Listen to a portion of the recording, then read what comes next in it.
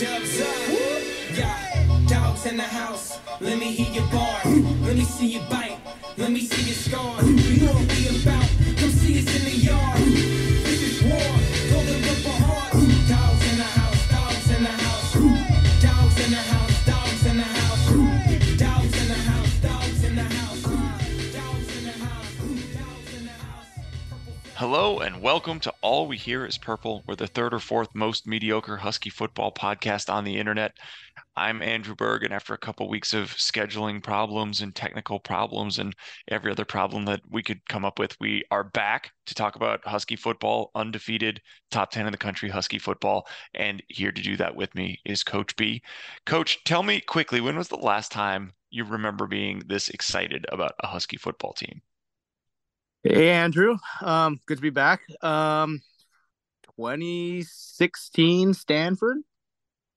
Okay, That yeah, that's a probably good is the good last one to time throw I've out. been I like, actually I don't know. Maybe this is uh, maybe this is revisionist history, but I don't think I ever thought we were as good during the Chris Peterson college football playoff and New Year's Day game run from 2016 to 2018 as I do now. Um, Another way of saying that is I don't know, maybe the top end of the competition is not quite as good right now as Ohio State and Alabama were those years, but I feel like we're a lot closer to the number one, two, three teams in the country this year than we were then.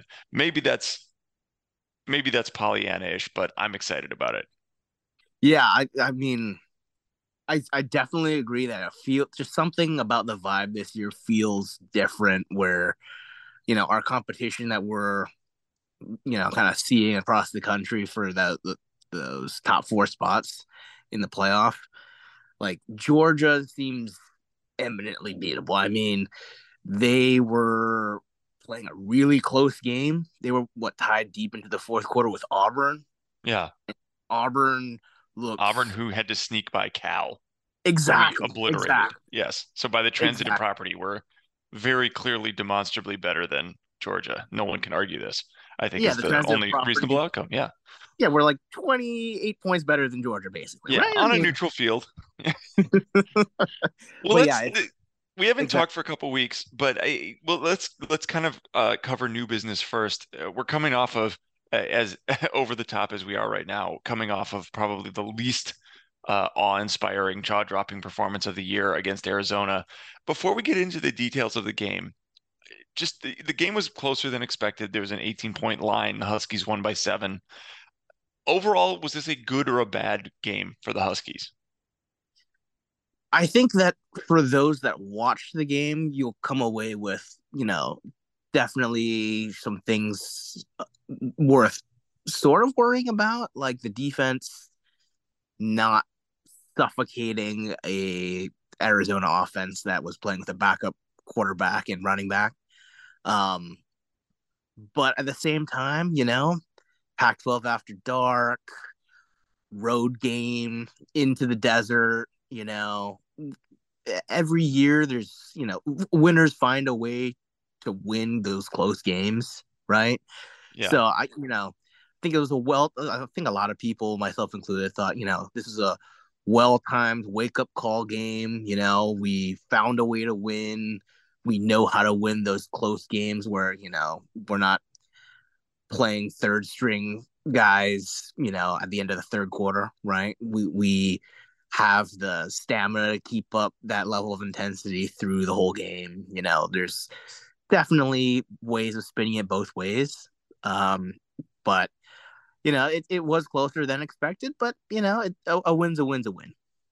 Yeah, and I think the way the game broke down, it very easily could have been a 14-point win instead of a 7-point win. Like they were kind of just decided we're just gonna sit on the ball at the end. Arizona scored late, did not recover the onside kick. Um, yes, it was a 7-point win. I never felt like the result was in much doubt. The Huskies were very comfortable for most of the first half, and then maybe didn't have the most efficient drives early in the second half, let Arizona stay in the game a little bit more. But I never felt like it was actually in doubt. And you mentioned this is a game in the desert, and this has been a house of horrors forever. There's never been an easy game on the road against Arizona or Arizona State. Just winning it and winning it in a way where it wasn't ever at risk of becoming a catastrophe is a great success, I think, in a way. I'm not going to ever be upset about a conference road win against a team like that. And Arizona's not a bad team. Even, maybe if we look back on this and say like, maybe Noah Fifita was a lot worse than we thought he was, or maybe he's a lot better than we thought he was. But either way, Arizona's been kind of turning the corner, and they have a lot more depth than they did a year or two ago. So really not all that bad. I did want to, They yeah, definitely have some like star players on that team, like no doubt. Like yeah. Tetsuro McMillan. McMillan is Yeah. one of my probably if you take away the upper crust of the conference, the Oregon, USC, UW, and Utah, he might be my favorite player to watch for the rest of the conference. He's incredible. Yeah, and they also have some pretty solid like offensive linemen, right? Like I don't remember his first name, but Morgan, their left tackle. Mm. He's getting some NFL buzz too. So it's not like they're an untalented team, right? They might not have the top to bottom depth or the top to bottom quality, but they certainly have the stars to make it interesting, and you know, have a puncher's chance. So they're a solid team where the resume might not look that great, but they're competitive. And again, we things go horribly wrong every time we go to the desert, and nothing went horribly wrong in this game, and that in itself is a success. Uh, I did want to talk a little bit more about Dylan Johnson, particularly. It seems like as the year has gone on, he's been both more effective and more important. The effectiveness, I think, has a lot to do with his health as he's rounded into form after playing hurt in the first game and missing the second. But since then, has really looked like a different player, stronger, better cuts, more decisive. But the other part of that is this is not a team designed to run the ball. We have one of the lowest rates of calling run plays relative to the expectation for down and distance. It does seem like as the year goes on, there are going to be games when being able to run the ball consistently, maybe even giving him the ball upwards of 20 times, is going to be important for our ability to adapt and win. What are your thoughts on Dylan Johnson, and do you think it's possible to win a game with him as the bell cow leading the offense if it becomes necessary? Yeah, I think so. There's a couple different things there, right? I think Dylan Johnson was and is a great talent, right? We all had high expectations for him heading into the season. I think the staff and the media kind of understated some of the health pieces. He was coming off of a knee injury from Mississippi State and early on, right? So he wasn't fully healthy at the beginning of the season. And I think we're seeing him, you know, progress health wise. I think we're also seeing him progress as far as familiarity within the offense and the offense also catering to him. But I'll touch on that in a second. And building that chemistry with his blockers and Penix when it comes to receiving the ball. But I think the key point that doesn't get talked about enough, and I've mentioned it in like film study and with other dog pound writers, is that we're sort of figuring out what works best for him within the offense too. I Mm. think it was Boise State. He played, and we ran a lot of like off tackle perimeter runs, things like that, where it didn't look like he was comfortable, running those types of plays. And then, a combination of both more games under the belt, understanding how he works, right? Because he also didn't really get a chance to practice most of the offseason because of the injury and the health. But we're Grubb's tailoring the run schemes around what he's good at, right? I mean, we've seen in the last couple of weeks, downhill, shoot him out of a cannon, full head of steam, square to the line of scrimmage. He's a load to bring down, right? I mean, he's a pretty Mhm. big back, right? 6 foot, 215, 220, with some burst, and not necessarily like the greatest, like stop on a dime, change direction type of skill set that we usually associate with good pass catching running backs. And so we've kind of shifted away from some of the wide zone stretch runs to like downhill counter gap plays, inside zone, moving guys off the ball and just letting him like gash right up the middle. Right. That's where his big run against was it Michigan State came on a gap play. His big run this past week where he carried 2 or 3 defenders with him for an extra couple of yards. That came on a downhill run play. And, now that we're kind of feeling, hey, this is what he's good at. And this is how we can kind of strategize our play calling around that talent. I think we're starting to see the makings of a blueprint where he could carry the offense if an opposing defense sells out to stop the passing attack. Yeah, it seems like inevitably we will get there at some point this year. I have very little doubt that there will be a game where him being able to break a couple 20-yard runs might be the difference between winning and losing. Another place on the field, and we're going to get into the passing offense and how beautiful that has been in a while. But I wanted to talk about this particular game, how the defense played. It was the typical bend but don't break approach, but there was a lot of bending. And what I mean by that is there was very little havoc. They weren't really stuffing the run, forcing turnovers, getting pressure. It looked a little bit too much like the 2022 version of the defense. Do you agree with that sentiment, or was there something I was missing here? And if so, what do you think are the things that need to change to get back to the rays of light we were seeing earlier in the season?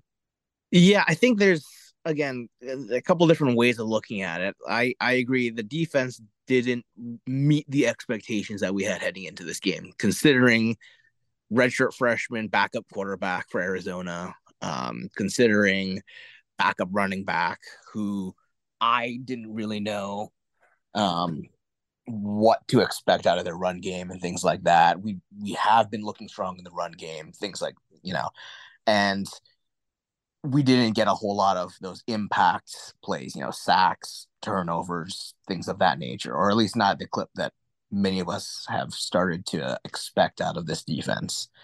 I think the positive spin on things is that I don't think that the defensive strategy was bend but don't break. It's just what ended up playing out on the field. I mentioned it today in my film study article where I broke down one defensive play. It was third quarter passing situation, third down. Cameron Fabiculanen came hot off the edge. He whiffed. Noah Fafita kind of did a Russell Wilson-esque backdoor escape out of the pocket and fired a pass to the tight end for a first down, right? But on that play, we called a very aggressive, zone blitz pressure. And, looked like we were stacking the line of scrimmage, all out blitz, man coverage behind it. We're trying to create havoc.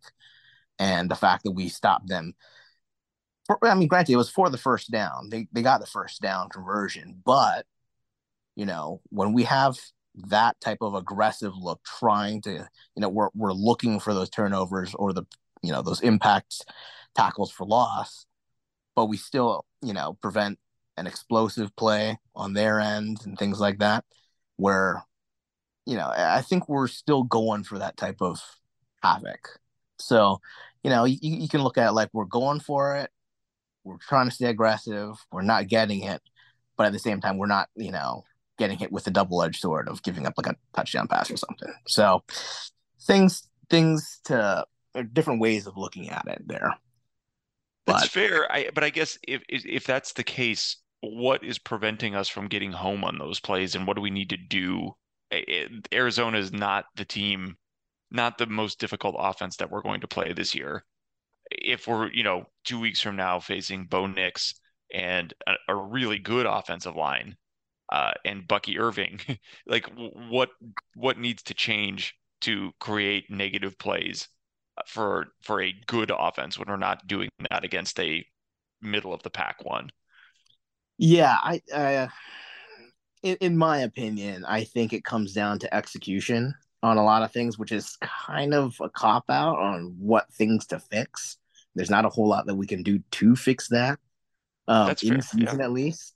But the fact that our scheme works, and we saw something in their pass protection adjustments and calls where we called the right play and the right disguise and pressure, um, to get Cam Fab clean off the edge. Nobody blocked him. He was right there in Fafita's grill, like immediately off the snap, right?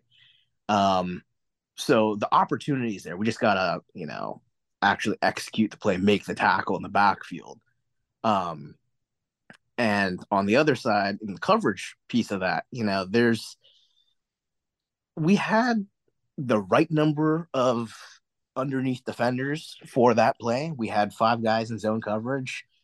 I think we overran our zone coverage a little bit. I think Bruner, I couldn't quite tell in the replay, but Bruner overran his spot. If he had settled down a little bit earlier, he might have been able to make the tackle or make a play on the ball in the air, before they got the first down conversion.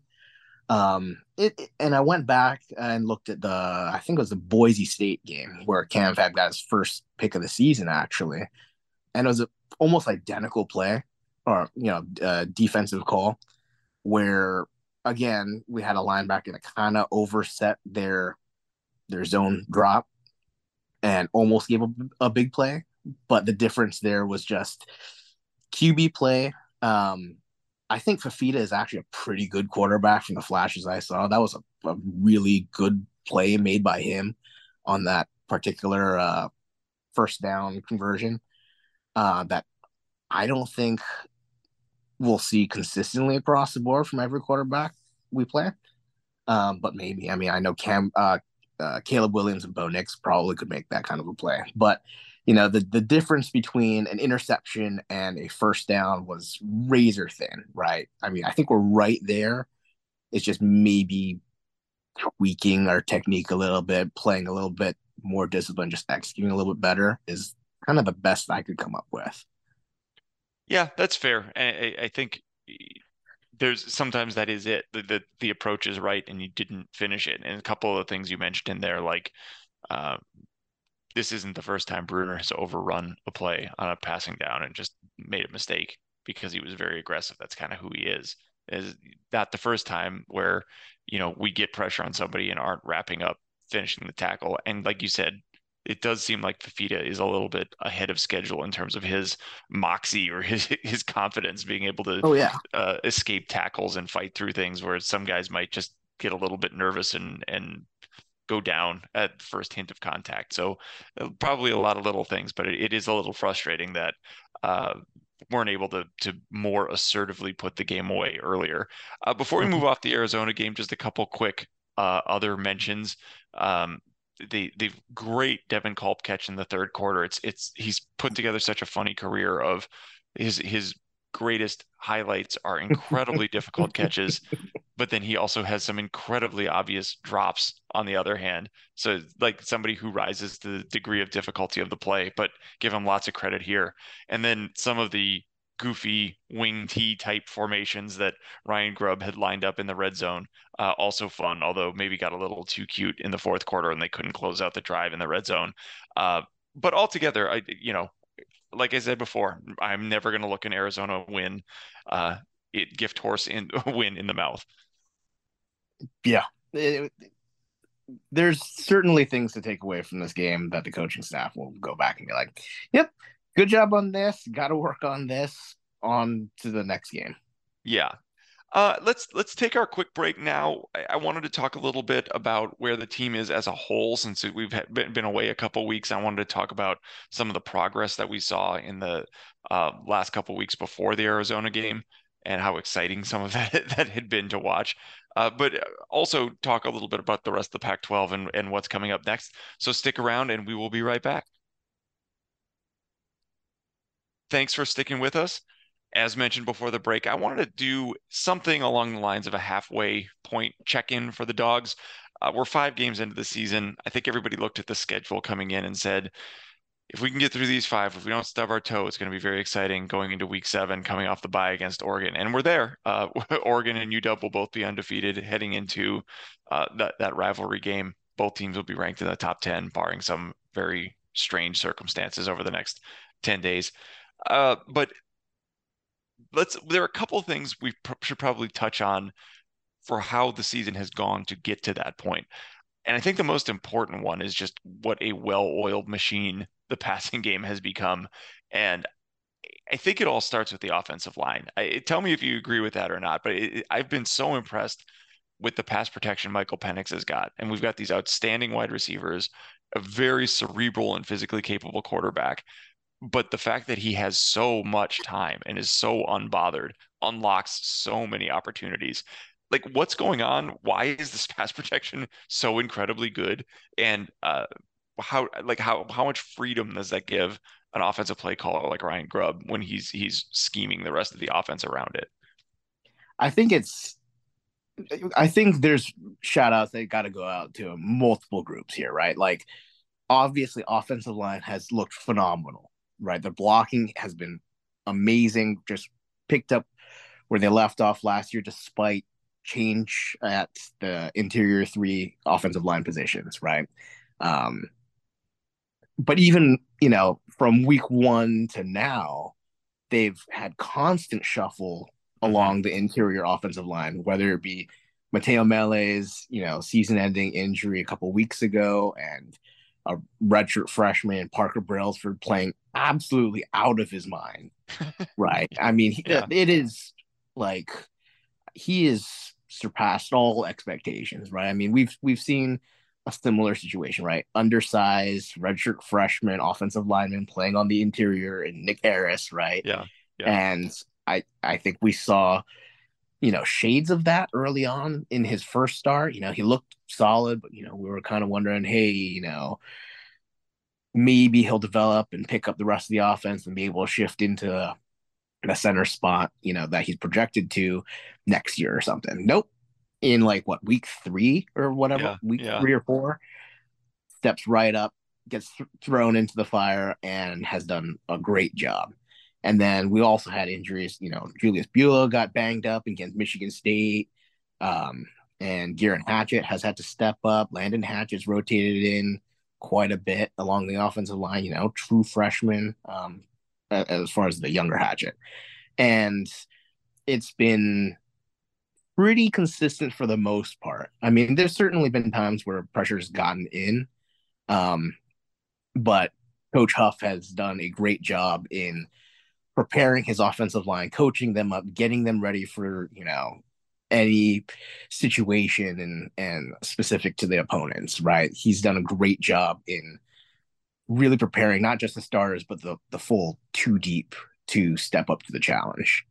And so, kind of circling back a little bit, there have been times where, there has been pressure that comes in from the defense and gotten into the backfield a little bit.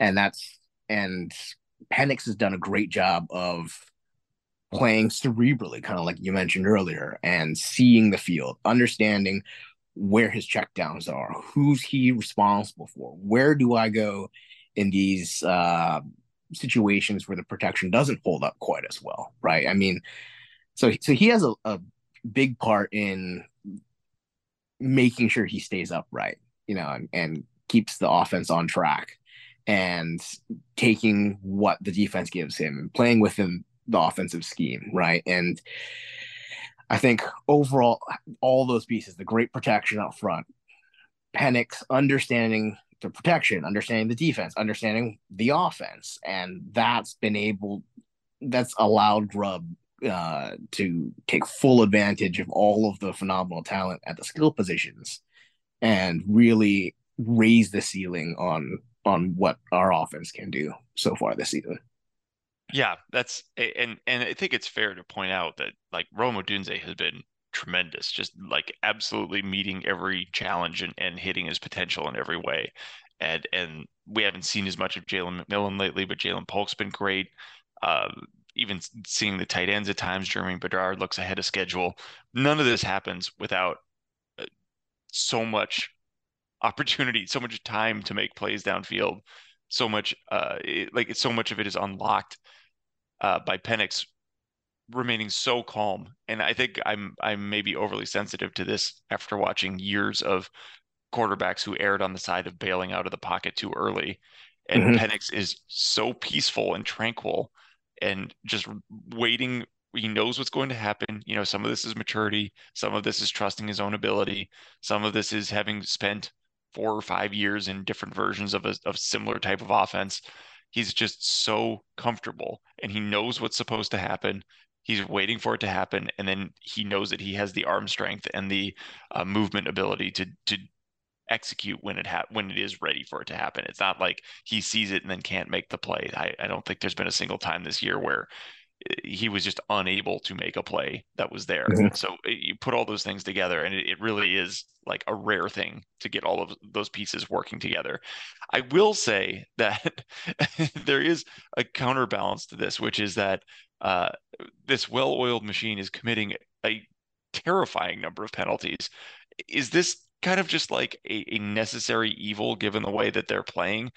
I can't think of a reason why it would be, but I can't think of a better explanation for why the Huskies are getting like 10, 12, 14 penalties every week. Yeah, it's you know, I don't want to say alarming, but it is kind of an alarming trend. At least something worth mentioning, right? I mean, this is not the look of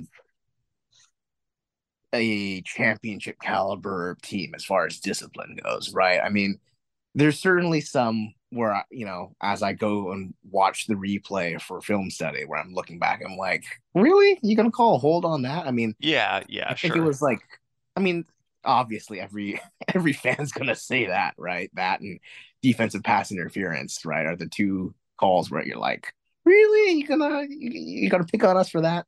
But there are certainly a couple, and it even got some traction on the internet, like on Twitter or whatever, where there have been guys like Duke Manyweather, uh, the offensive line guru, who kind of looked at one of Troy Fautanu's holding penalties. I think it was against Michigan State, where he There was was a so very dominant. dubious one against Michigan State early in the game. I know exactly which Yeah, one, if that's the one. yeah, Yeah. where he was so dominant in his pass protection, playing so physical against the defensive end, where he ended up with a pancake on a pass play, where I think the ref just threw a flag, just like, how would you possibly be able to get a pancake on this play if you weren't holding or doing something illegal? Yeah, Where, yeah. I mean, there's certainly some of those sprinkled in there, but there are an alarming amount of like face mask penalties, unnecessary roughness, you know, some personal fouls that I think their impacts have been more overstated than the it would seem, right? I mean, like after the Arizona game, you would have thought we might have had 15, 20 penalties, but it was at crucial times where it was just kind of like a backbreaker on some drives, right? We had them in third down and stopped them, but a Yeah. penalty extended the drive where they just kind of seemed more impactful or more numerous than what actually happened.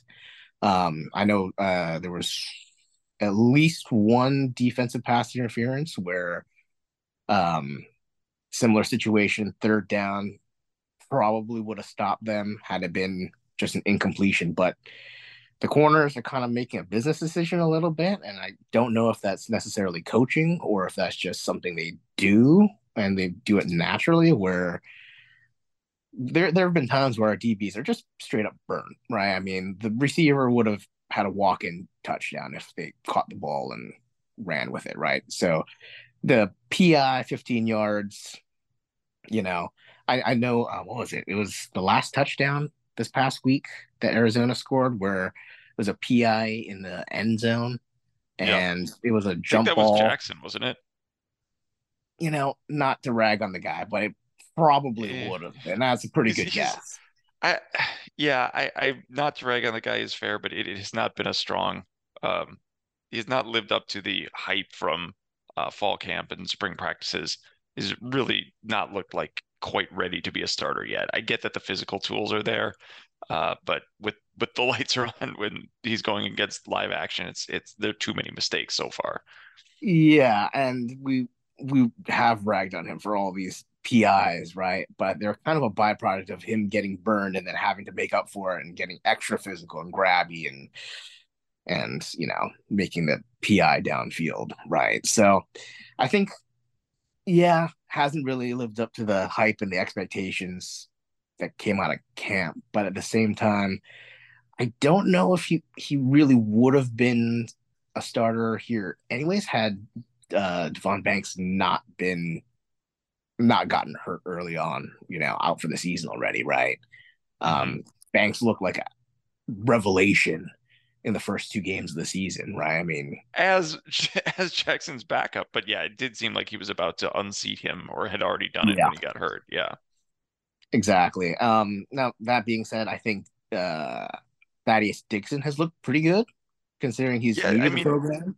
more of So I the mean, boomer bust type player. It seems like we were talking earlier about like sometimes you take a risk and we're not always getting the payoff on those risks, but it seems like he is a guy who is willing to take a risk and potentially get the payoff for it, which I think we could use a little bit more of.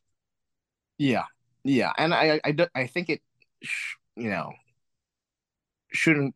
We definitely need to mention that injuries have been an issue, not just on the offensive line, but also in the secondary throughout this season, right? And I don't think at this point in the season, this is the starting lineup we were planning on having, right? Yeah, that's Based true. on early returns. So, we already mentioned Banks out for the season when it looked like his stock was trending way up over the first two games, where there's a pretty good chance he would have unseated Jackson had he stayed healthy.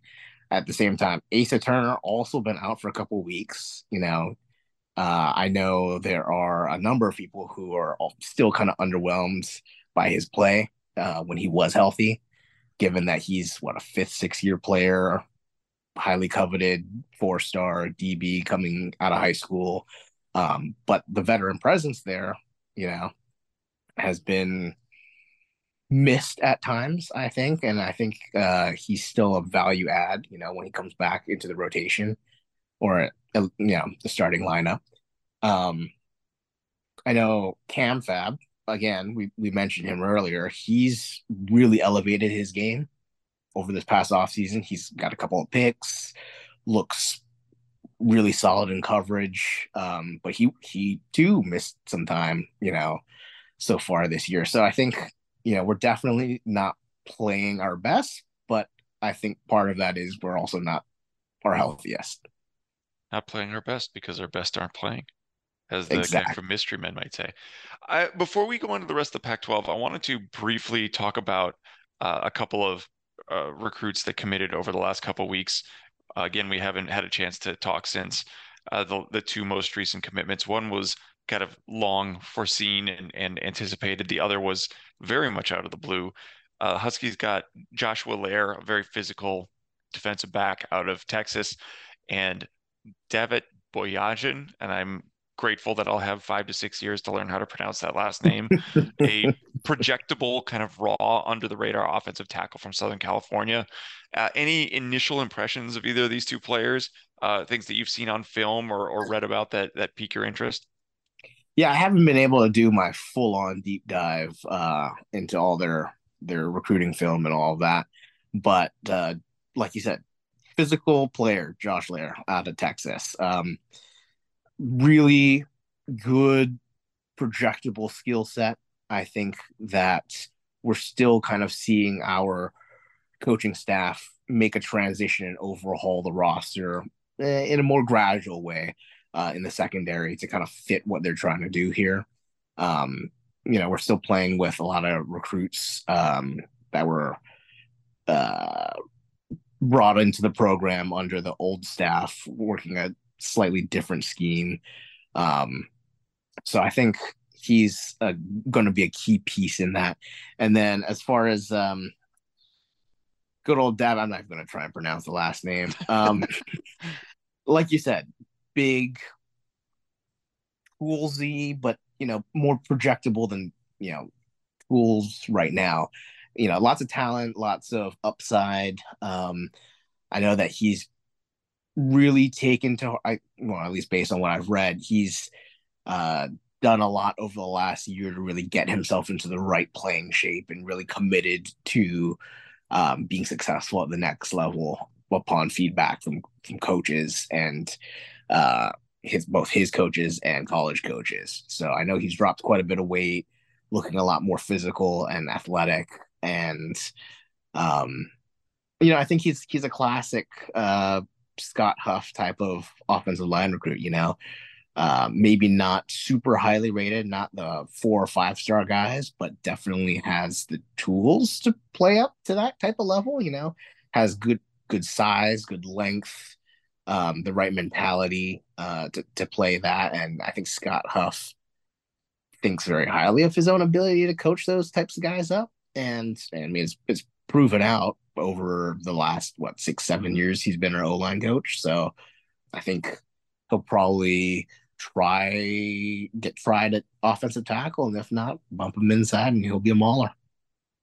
Yeah, I mean, Huff has earned the benefit of the doubt the last couple of years, developing players much better than what we'd seen in past seasons to a level where I'm kind of just happy to see the way that he's going to do it.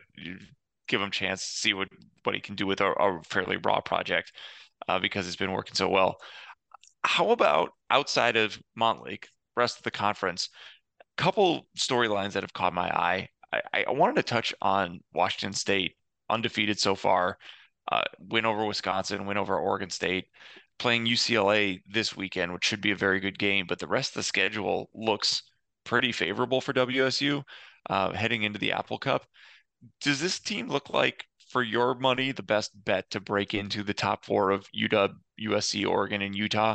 Or does that, I think we had all kind of penciled in Oregon State as that fifth team or 4B behind, if one of those teams fell off, and seems like Utah might be that one with Cam Rising still not returning.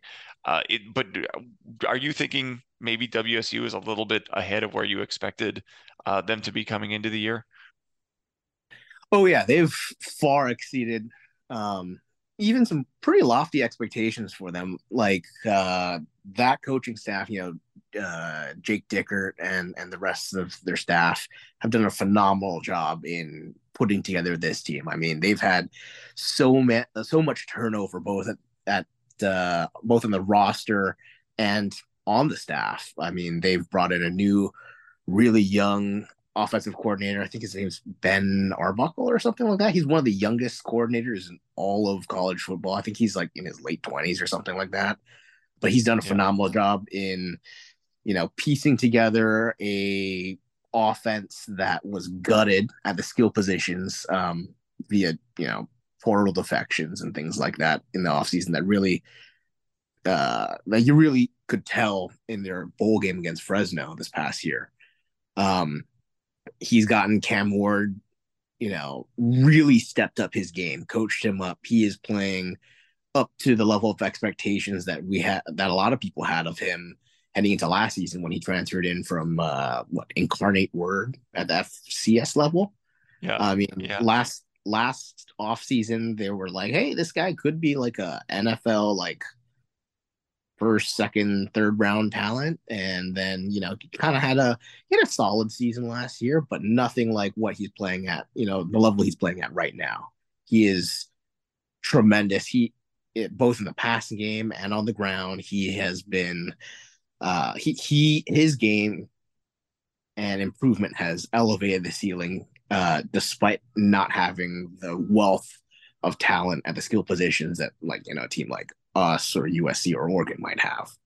And of course, their defense is also playing very solid, as we've come to expect over the last couple of seasons from them. So I I would definitely put their resume right now up there in a top four in the conference, right? I mean, they had the ranked win over Wisconsin. They had their win against Oregon State, in the head to head. And I think by the end of the season, looking at their schedule right now, they're playing, I want to say right now, the next 6 games are all against teams. The Pac-12 schedule the Pac-12 teams that aren't ranked right now. So they don't really have to face or the next 4 games or something like that. They have a stretch of games coming up here in the next month where they might be, you know, sniffing in the top 10 to 15 range in the AP Yeah, poll. yeah.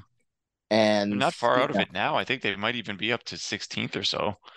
yeah, well, I mean, I think they're probably going to plateau somewhere on the high end, number 10, just because of all the great teams around the country that certainly would be favored in a head-to-head matchup kind of a Hmm. situation. But the resume, it's tough to deny that, right? And depending how the rest of the season shakes out, we could have a fairly highly ranked matchup in the Apple Cup. Yeah, and hopefully Huskies keep up their end of the bargain with that tough stretch that'll come later in the year with USC and Utah and Oregon still coming in relatively quick succession over the next few weeks. But there is a chance that could be, kind of like the Gardner Minshew year where the Apple Cup has a lot riding on it for both teams, and we can actually spoil something for the Cougars for once on all of our ways out of the rivalry in the conference and what have you. We talked a little bit about some of these other teams at the top of the conference. But it seems like right now, I mentioned Cam Rising has been out for Utah, and that ultimately has kind of tanked their offense, cost them a game last week against Oregon State. Uh, that kind of leaves UW, Oregon, and USC as the top three teams in the conference. And if you look around long enough, you'll see power rankings that put them in pretty much any order. Um, what would you do right now between those three? How would you rank them in terms of probability of winning the conference and or qualifying for the CFP? Hmm. I think it's it's it's certainly a top three, right? That's the group at clearly head and shoulders above the rest of the conference. But I think it's actually a lot closer between UW and Oregon than it is those two to USC. And I might argue Oregon by a hair at the top, just based on their talent, just power rankings and likelihood of you know you play the same matchup 100 times, they might Hmm. win 55 of them or something like that. They're certainly beatable, no doubt. I think we have a good chance against them, especially at home and things like that, next week. But I think if you reran this season with these rosters and these, opponents on NCAA or some video game like that, right? I think the odds would probably say they're probably the top team right now as far as feeling. They're playing their offense has been explosive. I know that there's a lot of people that point to Bo Nix having like one of the lowest average depths of throw, kind of statistics. A lot of screens and horizontal passes and passes behind the line of scrimmage and things like that. But they certainly have the playmakers to make that work and still be explosive, right? And their run game is really solid too. And their defense has really stepped it up. I mean, I think they're certainly playing more aggressively, or their staff is calling the games more aggressively, both play calling and when to rotate in the backups in blowouts. So, I mean, on paper, they look like a really strong team. If you don't watch the games, but even if you watch the games, I think they're high end talent. They're probably the most balanced right now amongst the UW, Oregon, and USC trifecta at the top. Yeah, and I think when Yeah. you're splitting on these fine margins, the specific matchups matter too, because these teams are going to play each other, and how it Mhm. breaks down will have a lot to do with the matchups between them. And it does worry me a little bit that Oregon has done such a good job protecting Nix, and their secondary has been better this year than it was last year or in several of the recent years at creating turnovers, making plays, getting off the field, which are two areas that UW specifically has had trouble with. We need help rushing the passer. Been great, obviously, against everybody else's secondary, but we haven't played a secondary that's been really effective in general. So it's probably going to make us a little bit uncomfortable on both sides of the ball. Um, I'm not exactly sure how we're going to get Oregon off the field, and I could see them kind of forcing us into that run centric offensive approach that we talked about earlier, which is going to make it a little bit more uncomfortable than we would probably like it. Yeah, yeah. But I mean, kind of going back to the original question, yeah, USC third by a decent margin right now. I think Yeah, I think I agree with you. their defense does not look good at all. What dirt does Alex Grinch have on Lincoln Riley? I mean, how does that guy still have a job? Yeah, I I don't get it. I don't know. I don't have anything else to add there except that it just seems like the problems aren't getting better. It's a lot of the same stuff. It's poor tackling in the secondary, it's blown coverages. It these guys who are super talented five-star athletes just aren't getting the job done. So I I don't have a better answer. I wish I understood a little bit better because then I might be able to take his job, but does not seem like Alex Grinch is probably going to be the one who gets that thing turned around. yeah, yeah. I think we could probably do like 25% of his job for like 5% of his pay, and would be pretty happy with that. Yeah, I'm not even sure I would get that far. I'll take if we do it together, I'll give you 90% of the 20% of the work and we'll split the pay. I'm getting into some very confusing math. But let's wrap it up. It's been a good, wide-ranging, free-flowing conversation, but let's talk a little bit about non-football things of the week. Do you have anything you want to recommend? We've had a couple weeks to think it over. Have you got outside the football bubble at any point in the last few weeks to recommend anything?